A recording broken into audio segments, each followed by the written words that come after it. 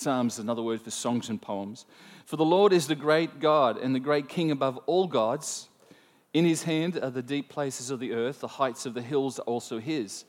The sea is his, for he made it, and his hands formed the dry land. O come, let us worship and bow down. Let us kneel before the Lord our God, our Maker. For he is our God, and we're the people of his pastures and the sheep of his hand. Today, if you will hear his voice, do not harden your hearts as in the rebellion, as in the day of trial in the wilderness, when your fathers tested me and they tried me, and though they saw my work. For 40 years I was grieved with that generation and said, it's a people who go astray in their hearts, and they do not know my ways. So I swore in my wrath they shall not enter my rest. Let me just do verse 6 again. O come, let us worship and bow down. Let us kneel before the Lord our God, our Maker. Let me turn your attention now. This is an Old Testament passage. There's two parts of the Bible, Old Testament, New Testament. So we'll go to a New Testament passage. And Philippians chapter 4, I'll just give you a moment to get there. Philippians chapter 4, verses 6 to 7. Let me read these verses to you. This is Paul writing to a whole group of people who live at this town or city called Philippi. And there was a Christian church there that had been planted by Paul. And so he writes this letter to them and he says, be anxious for nothing, but in everything by prayer and supplication, and with thanksgiving, let your requests be made known to God. And the peace of God, which surpasses what? All understanding. Boy, don't we know that verse? Will guard your hearts and minds through Christ Jesus. I have a question this morning for us. And the question is simply this. How in the world can you have peace that surpasses even our understanding? How can you have peace that surpasses? Because you know our understanding can get locked up in some pretty anxious thoughts sometimes. We can get some fairly fearful thoughts, some fairly worrying and concerning thoughts. Our understanding can be consumed by the sometimes just the day-to-day things that unfold for us all in different ways, whether it's at your workplace or your university or your school or your home. Our mind can be consumed some things with a lot of stuff. And the question today I would just want to ask you, and this is not really where I'm going with the message, but I want to ask it as an introduction to what I want to really share, is how in the world can you have a peace that surpasses all of that stuff? All of that stuff. Because ultimately, don't we all seek that kind of peace? Isn't it great to be able to go to bed at night and not be worried about something, not to keep you up at night? Isn't it great to wake up in the morning and not have the thought that, that problem again? Isn't it great to live in peace? Well, the short answer is yes. But how do we have that in the midst of it? Talking about struggles, see if you can identify just a little bit with this gentleman's struggle. 1871 is around 150 years ago. None of us actually were around. Some of us are close to that, but not certainly 150 years. 1871 is when, if you know your history, American history, there was an incredible fire that went through the city of Chicago. Some of you have been there. And as it spread through this city, because all the buildings were just built side by side, it took days to extinguish. When the Chicago fire was finished, they counted the cost. 300 lives had been lost. 100,000 people had been left homeless. There was a gentleman who lived in Chicago City. Some of you will know his name. It's the kind of name you wouldn't give to your child these days, but it's okay because, it was a name that was acceptable in those days. His name is Horatio Spafford. Interesting name. Horatio Spafford. Oh, by the way, if you would ever think about peace, some of our lives sometimes feel like that. But there's a lighthouse in our lives. And I don't know what that gentleman, whether he survived or not, but you'd have to say he's pretty, maybe he's an illustration of incredible peace in the midst of turmoil. And Horatio Spafford was one man in the Chicago fires that lost a lot. He was a Christian businessman. He loved the Lord. He was a lawyer as well. And in the midst of the Chicago fires, he had, of course, owned a lot of real estate, a lot of buildings in Chicago. He lost the majority of his business within a week. But instead of Horatio Spafford getting wrapped up in that and consumed with what he'd lost, he decided to go about seeing what he could do. And so for the next 2 years, he set his heart to help all the homeless people that had been left homeless by the fire, all the underprivileged, all the people who were grieving. And for 2 years, he worked tirelessly in Chicago to set them back up and to help people establish themselves. He used what money he had to give and help and support people. What a wonderful attitude this man had. And no doubt was birthed out of his Christian faith and belief and those principles of love thy neighbor. After 2 years had finished, he was pretty tired, and he said to his wife and 5 children, let's go for a holiday. Let's go. And he had a good friend called Dwight Moody, who was an evangelist, American evangelist, who was going to Europe to have a crusade and meetings over there. But before they left, unfortunately, his youngest son, he only had one son, 4 daughters, one son, died of a terrible sickness. That put another element of grief and heaviness upon his heart. So he left with his 4 daughters and his wife on a ship. They went to Europe, enjoyed the crusade, enjoyed that. And some of you know this story, but for the sake of those who don't, you please hang in there. Then he had a holiday, and then he said, let's go home. And he had some business he had to attend to, and so he put his wife and 4 girls on a ship called Ville du Havre. It's a French name. And he sent them on their way across the Atlantic back to America while he attended to some business. While that ship was crossing the Atlantic, it collided with an English trading ship and sank within 20 minutes.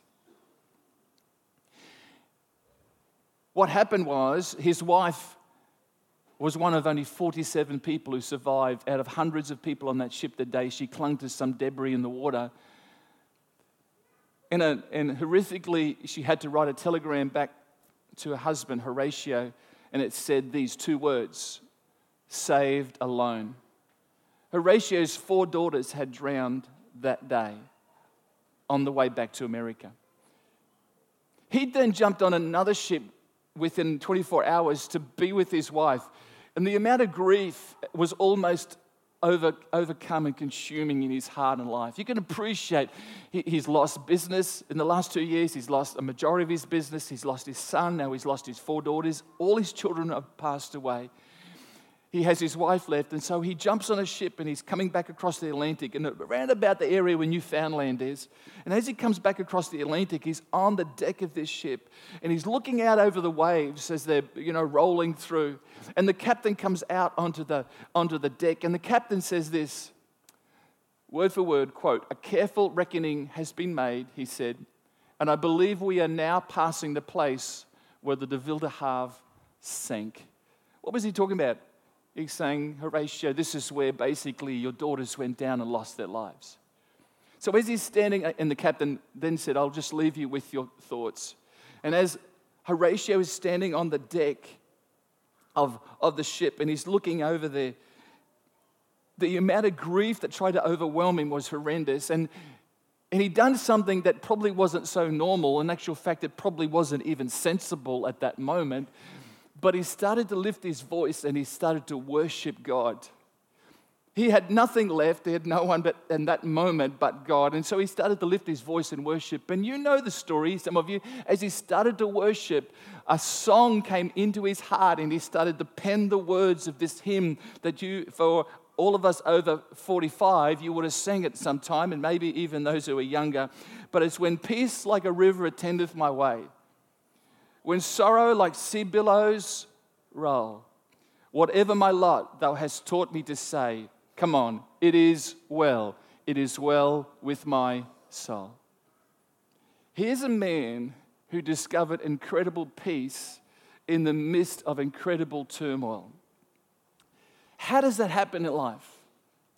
I want to just talk about that this morning because, the truth is that we've all possibly prayed a prayer for peace. And maybe if it hasn't been for yourself sometimes, maybe you've prayed for other people and said, God, just give them peace. Give them some strength in the midst of what they face at the moment. I think a lot of us have probably thought that, if not prayed that prayer for someone. And we've possibly seen their need. But the truth is, I want to say to you this morning, peace does not come just because you pray. But you know how peace comes? Peace comes when we don't just pray for peace, but when we worship the Prince of Peace. I want to talk to you this morning. I want to talk to you about worship this morning.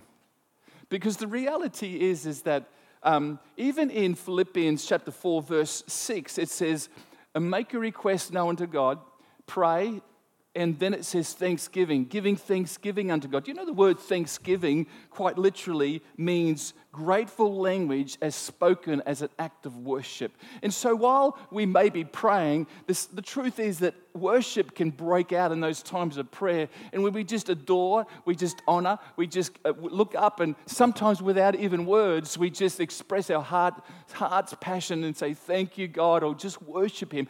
Maybe this morning you did that, but you don't need a church service and 150 people to do that to worship God. Isn't that good? You don't need great singers and a band to do that. In actual fact, worship can be every day of your lives. Every day.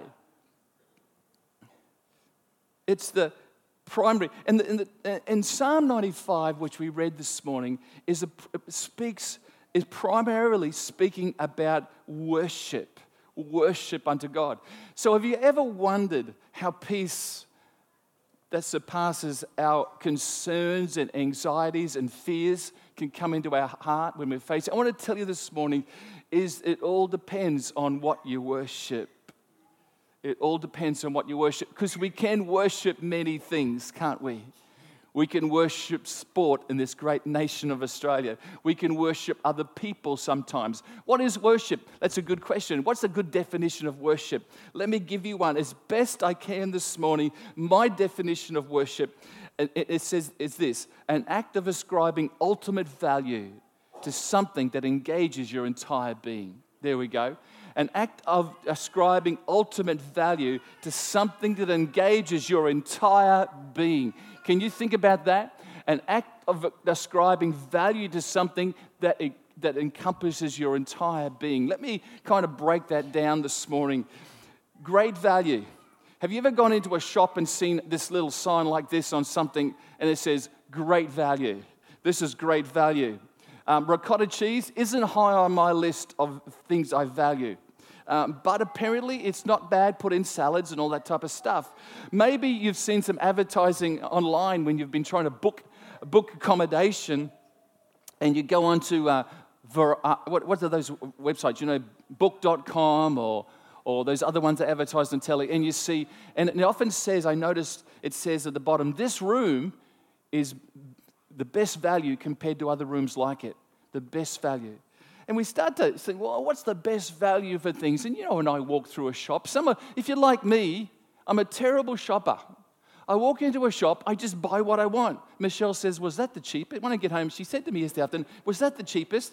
I bought a kilo of tomatoes. I said, honey, I don't know. It just looked good. I must admit, I don't go for value. I just think, just get in. It's a mission. It's get in, buy it, get out. Every man understands what I'm talking about. Every woman, it's a mission. Anyway, we won't go there. But, you know, we're looking for value. Generally in life, we look for value. And, you know, and there are some things I'll look for value. But, you know, in relation to what we value, you know, what do you value in that what you worship? See, when you put great value or ultimate value on something, you'll start to really see and want that. You'll start to put it in the first place in your life. And that's what I believe this definition is saying. See, the ultimate value we need to assign to God. Not to things, not to people, not to circumstance. We need to assign. And when you assign ultimate value to our Heavenly Father and start to see who He is and what He's done and incredible, that's when worship can break forth, when we give Him ultimate value. You know, in these verses of Psalm 95, in verses 1 to 3, it makes this statement on a couple of occasions in this chapter of 95 Psalms. It says, "Oh, come." So in verse 1, it says, "Oh, come, oh, come." It makes an invitation to you and me this morning in this psalm. And it says, and it talks about singing and shouting and making noise. And when you think about it, that's the language of emotion, isn't it? When our emotions build up, we want to sing and shout. You know, as I sat there in my lounge room this week and I saw those ladies bring that last lawn bowl down, and where they were behind by 1 point, they then scored 3 bowls and came ahead by 1 point. I went, yes! The emotion bubbled up, and I had to give some praise to them, some element of, well, those ladies, an Australian team, are fantastic. It was like the Australian basketball team last night. Sorry, New Zealanders, but we beat you. And it was only in the last 5 minutes. And I went, whoa, talk about Aussies coming from the dead out of nowhere and winning the game. I was excited. It was the same on the cycling. There was some emotion bubbled up, and I had to sing the praises of those people on the court, on the field, whatever it was. And you know, the psalmist is talking in Psalm 1-3. The language is the language of emotion and heart, isn't it? It's the language of our heart. And that's what the psalmist is talking about, the heart to worship. And it bubbles up in an outward expression of song or shouting or whatever it may be. That can be one element of worship. See, someone once said this: when I worship, I would rather my heart be without words than my words be without heart. I love that. When I worship, I'd rather my heart be without words than my words be without heart. So important. But let's look at another element where the psalmist says, come, makes an invitation. Verse 6 and 7, he makes an invitation in a different way. And this time, it's not the emotional language he uses, but he uses language like come, kneel, bow down. You're the sheep of my pasture, I'm your shepherd. He uses language of submission, because when we bow down, there's always a submission. You know, I noticed when the Prince Charles walked into the stadium and people greeted him, there would be a little in the Commonwealth Games, opening Commonwealth Games, there'd be a little bow, or there'd be a little. What's that? That's just an acknowledgement of him as representing the Queen, and in a sense, it's an element of submission. The history of the bowing is always submission. And so we see the psalmist says, I'm going to kneel before you, God. I'm going to bow down before you. That's a language of submission. That's a language of our will. It's a language of our head saying, you know what? I need to just submit myself unto my Heavenly Father. So what we see is we see two elements of worship. We see the heart emotion and we see the head submission. And there's a good example of what it's the entire being that encompasses and needs to be a part of worship unto God. Okay? Worship isn't really worship unless it engages our whole being. It's an act of ascribing your greatest value to the greatest person, our God. That's what it is. And, we can go through the ritual of worship sometimes. You can sing the songs, and there's no real emotion, there's no real heart connection, but we can just sing the song. In actual fact, I paused for a moment this morning myself, and I found myself thinking, have I really looked at the words of some of these songs? And I was just enthralled in some of the statements that were being made that we were singing this morning. And I just took a little moment just to think about it. But sometimes we can sing the songs, but there's no heart emotion. There's no connection. And it doesn't need to be with the song. You know what? It's a song is not about... It's not a song that leads you to worship. Would you get over the song things? It's not about a song. It's a heart to worship God. The song is just the medium or just the flow-through pipe to God. Do you know what I mean? It's always got to be the heart. So we can see that we can have the ritual of worship. We can sing the songs, but there's no emotional connection of worship. If we flip that over, you can have a worship with great emotion. You can have sing the songs, you can even weep. Sometimes I find myself in tears in worship in this church. Why? Because my wife wants to beat me up? No. It's because I just connect with God for a moment and God touches my heart. And so I have great emotion, great passion. But then I find that if that doesn't also come over into my will and fundamentally change the way that I'm going to do Monday and Tuesday and Wednesday, then maybe it wasn't really worship that was worth anything anyway. Come on. You see, if you worship with great emotion today, but then tomorrow you're still angry at your boss and you still argue with your spouse and you kick your cat and you tell the person who cut you off in traffic, you give them, the finger and all the rest, has there really been a fundamental change within your life? Was the worship really worship? Because it's not only a heart emotion, but it's also a head acknowledgement that I need to submit my life to Him so that I actually start to live a holy life before Him. And if that's what worship does, then that's great worship. Paul said to this group of guys in Rome, he said in Romans 12:1, he said this, I want to urge you, brothers and sisters, in view of God's mercy, His great mercy, offer your bodies as living sacrifice. In other words, deal with the fundamental way that you're living or the patterns of lifestyle that are destructive to you. Deal with those things because they're not good for you. Come on, offer your bodies as living sacrifice. Kill the old person attitudes and all that. Be holy and pleasing to God. And then he says, you know what? When you do that type of stuff, you know what that is? This is your true and proper worship. When you actually not only have an emotional experience, but also that it transpires into a determined experience of, hey, you know what? I'm going to submit my will unto God. When it does that, that's true worship. That's what I mean when we said we ascribe greatest ultimate value to the one with our whole being. Our whole being is involved. And this is what this psalm talks about. So we've got to engage our emotions, engage our will, our determination, our submission, whole heart offering of worship. We alter and adjust our old life patterns to the ones to be obedient to Him, Paul says. Do you know what that is? He says that's true worship. That's true and proper worship. There's a great incident and story that happened in the New Testament. Right at the start of the Gospels in Luke chapter 5. Jesus had just kind of started His ministry. He was 30 years of age. He had 3 years on the face of the earth before He passed away. Was murdered on a cross. And we see Jesus has got a multitude of people who want to speak to Him. And the multitude of people are coming down the hill, and He's up against the Galilee Sea. The Galilee Sea's behind Him.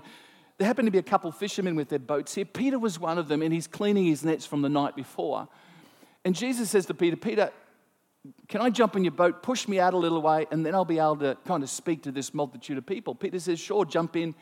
They go out a little way, maybe about 5 or 6 meters from the shore, and Jesus speaks to the multitude. Has a great time. Multitude, listen. But Jesus is in the boat. He's finished speaking, and then He says to Peter, hey, Peter, he doesn't really know Peter. Peter doesn't really know him. Remember, before Peter became a disciple of Christ? And so what we see is that Jesus says to Peter, He says, Peter, why don't you launch out into the deep and let down your nets for a catch of fish? And you remember Peter's response. Peter says, oh, Master, translated rabbi, teacher, I just spent the night fishing. Didn't catch a thing except the cold. And so, I really don't want to do it again. I'm paraphrasing it. But Peter said, because you've asked me to, I will do it. Peter goes out into the deep. He throws down his net. He catches not just a couple guppies. He catches a net full of fish that it's so big he can't pull it in. I mean, what's the difference between last night and this morning? What has happened that's different? He couldn't catch a thing last night. Now he's catching an incredible load of fish that he can't even contain. And so Peter has this epiphany or this revelation moment about this man in his boat called Jesus. He realizes this is no normal rabbi. This is no normal teacher. He sees he connects the two, that the miraculous catch of fish has got everything to do with this man. He has this moment of just, wow. Do you know in the Psalm 95, the psalmist talks about that. The psalmist starts to realize the greatness of God. And he writes it down in verse 3. He says, He is great. He is the King. In verse 4, he says, His hands have formed the earth. That's a pretty big revelation. In verse 5, he says, He's made the sea. In verse 7, he says, For He is our God and the shepherd of us, and we're the sheep. The psalmist has this revelation. The psalmist has this amazing epiphany of, wow, how great is our God? This is amazing. how enormous, how great, how big. I just magnify him. And Peter has one of those moments. And Peter responds in two ways. The first thing that Peter does in that boat when he realizes that Jesus is more than just a man, but he's a miracle worker, this is miraculous. The first thing he does, he bows himself down at Jesus' feet. Can you see that? That constitutes straight away in that culture, and even in our culture today, this whole submission thing. So Peter submits himself before Jesus. And then he says, and then because of the submission and in actual fact, Peter mightn't have known it, Peter mightn't have put it in his terms, but that's worship. That's worship. And as Peter, then because of his worship, the second thing transpires. And Peter says, something's got to give here. He doesn't say those words, but he realizes in heart, either, I need to give up my unholy lifestyle and the way I live my life here and give up my sin and my hard drinking or whatever else he'd done as a hardened Galilean fisherman. I need to give that up. That's one option as he worships Jesus. Or secondly, Jesus just needs to leave my presence because I cannot continue to live in my present lifestyle with him in my presence. So Peter goes for the second one and says to Jesus, Jesus, would you just leave me because I am a sinful man? Do you remember that statement? Would you just leave me because I'm a sin? Peter comes to this understanding that as he bows in submission to Jesus, that one of the other thing has to happen. I get out of his presence or he gets out of mine. Thankfully, we find what happens is that Peter says to Jesus, leave me. Jesus doesn't leave. Jesus hangs around, and Peter goes on to leave his fishing boat, to leave his business, and actually goes on to become a disciple of Jesus Christ and realize and changes some patterns and some fundamental life patterns that he had that were not good. And it's amazing over the next 3 years how much Peter did change. And I would suggest to you today that Peter spent 3 years of literally elements of just always worshiping Jesus, worshiping God. And as he did, it got to the crescendo that when finally Jesus Christ was murdered on the cross, was buried, rose again, went to be with his Father, that Peter, and only then did he stand up and show the results of 3 years of continual love and worship for his Savior, Jesus Christ. Because in this wonderful book of the second chapter of Acts, we see that Peter is the one. When the multitude of people came around in Jerusalem that day and that the Holy Spirit was poured out, we see that Peter was the one. This hardened Galilean fisherman now become the most gracious man with great poise and great wisdom, spoke an incredible message. And you know the result, 3,000 people responded to the things of God that day. What an amazing thing. The man who once was such a man who couldn't stand in Jesus' presence. It all started there that day on the boat when he couldn't be in Jesus' presence as he worshipped him because of the sin in his life. Now he's a man that's gone on to become one of the great disciples and apostles for Jesus Christ. How does that happen, folks, in life? It happens because we get an understanding and we give the ultimate value to our God that encompasses our entire being, and it's called worship. Worship. We have a little joke in our house because I've discovered that we've got 2 dogs. One's named Zoe and one's named Rosie. Some of you have met them. And they're just little dogs. And Rosie is a little grey Shih Tzu cross Maltese. And she has straight hair and grey hair. And my family say, that's you, Dad. And then we have, you guessed it, we have another little dog who's a poodle cross Shih Tzu. And she has black hair and curly hair. And they say, that's you, Michelle, Mum. And it's quite true. My hair, I've got more grey hair than brown hair at the moment. Some of you got some beautiful. I just want my whole hair to go totally grey because I think silver's really good in these days, you know. But so I'm kind of like my dog. They say, you look like Zoe and Michelle looks like Rosie. And it's true that sometimes we look like our dogs, don't we? I don't think for a moment that we sometimes have this incredible change of physique where we actually start to look like our dogs or our dogs change physique. That doesn't happen. Of course it doesn't happen. But it's interesting that our owners sometimes can look like their dogs. Have you ever seen that? Here's some examples, as you can see. So it's a little bit of a joke with our children about Michelle and I and what we really look like. The thing is, you can see the resemblance sometimes in these type of things. But the point is, while it may be a physical resemblance in this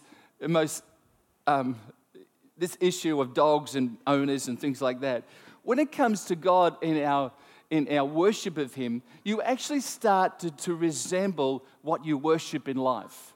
And it's not a physical change that undertakes in your life, but what you start to worship in life actually starts to invade your attitudes and your heart and your motives and your lifestyle and the patterns that you live in how you live your life.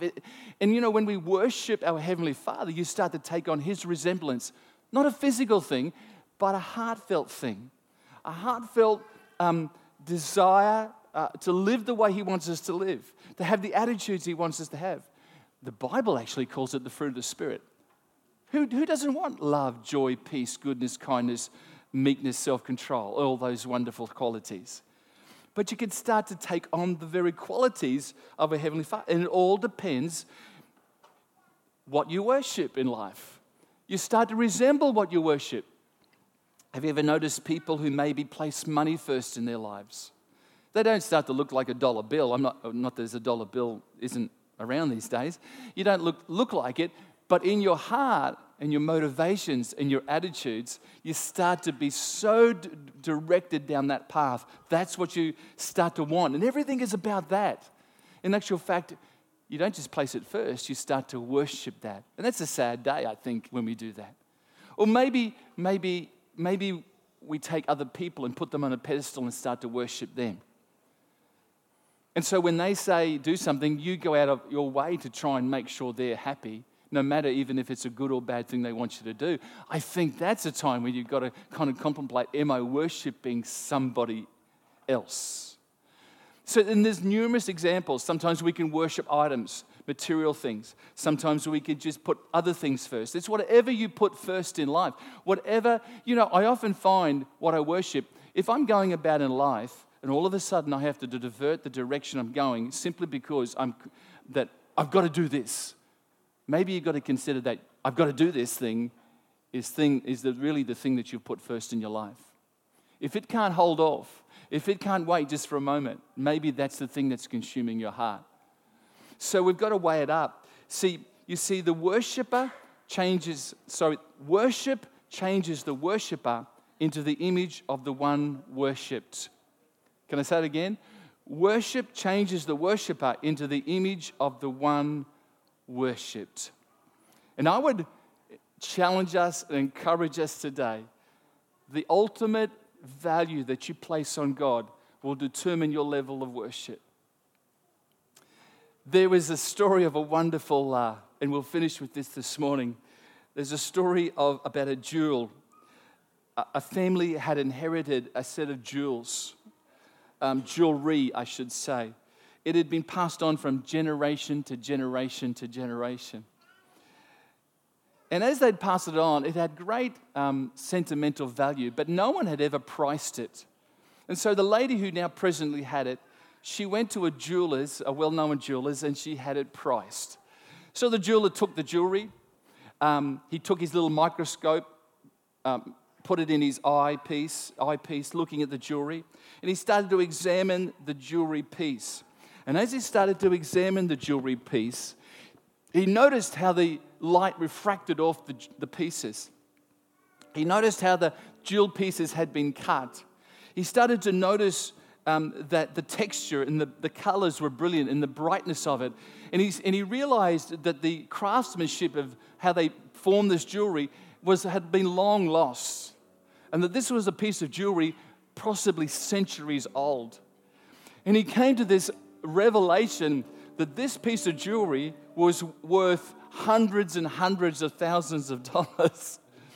He was amazed. It had just been a normal day. He was just going to go into his jewelry shop and do what he normally does. But the moment that he realized what he had in his possession, it changed him forever, in the sense that he'd never had a piece of jewelry this much in his possession, cost this much money. In actual fact, everything he owned in the way of jewelry in his shop didn't amount to the total of this one piece of jewelry. It affected him so much.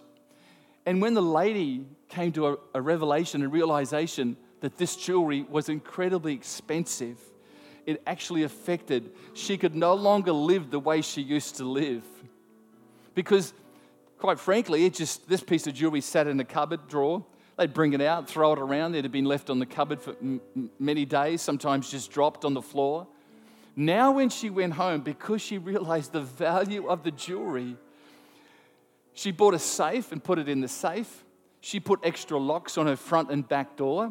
She put a security cameras around her house because she's literally got a priceless piece of jewelry in her house. She couldn't live the way she used to live. This changed her forever. Life was different now. She didn't tell everybody what she owned anymore, and she didn't let everybody handle it because it was pretty priceless. And that's what the psalmist in Psalm 95, church, this morning asks us to do. Consider the value of God. Consider His greatness. Consider that when we truly worship, it engages our emotions and our mind, and we lift our voice, but it also engages our will, where we say, worship is going to influence me to the point where I go tomorrow and something's going to be different again tomorrow, not just today. It's like the jeweler who nothing was the same. It was like the lady who now owned this piece of jewelry. Nothing was the same ever again. Life had changed. And when we come to our Heavenly Father and truly worship Him, life has to change. Otherwise, it's really not true worship. It's really not true worship. See, the interesting thing about what this psalmist is saying, he says, look at the greatness of God. He created the heavens, He created the earth. He's like a king, He's great, He's mighty. He's a shepherd to me. We can have relationship. I'm a sheep to Him. The psalmist is saying, oh, come, let us bow down. Let us submit our lives. Oh, come, let us worship. Let's sing to Him. Let's engage our emotions. Let's engage our will. Let's give Him all. And as we do that, things happen in our lives. And you know what ultimately happens? It brings incredible peace that surpasses understanding. It connects us. It brings life for us. Do you know the word worship? This is an English word, and there's another old English word that actually refers to it. And the old English word that's translated from the word worship is actually worth-ship. Worth, W-O-R-T-H, ship, worth-ship. And when we come to our Heavenly Father, we actually come and we need to realize the worth of our God. He is your life, hope, and future. And if you truly realize that, I tell you, we would worship Him. We would worship Him wholly. We would worship Him entirely. We would give Him all that we do. And in exchange, things change in our life. So this morning, church, can we have peace that surpasses understanding? We certainly can. Our God wants to give it. And it's through not just prayer, but worship of our God. Can we stand this morning as we close? That'd be brilliant.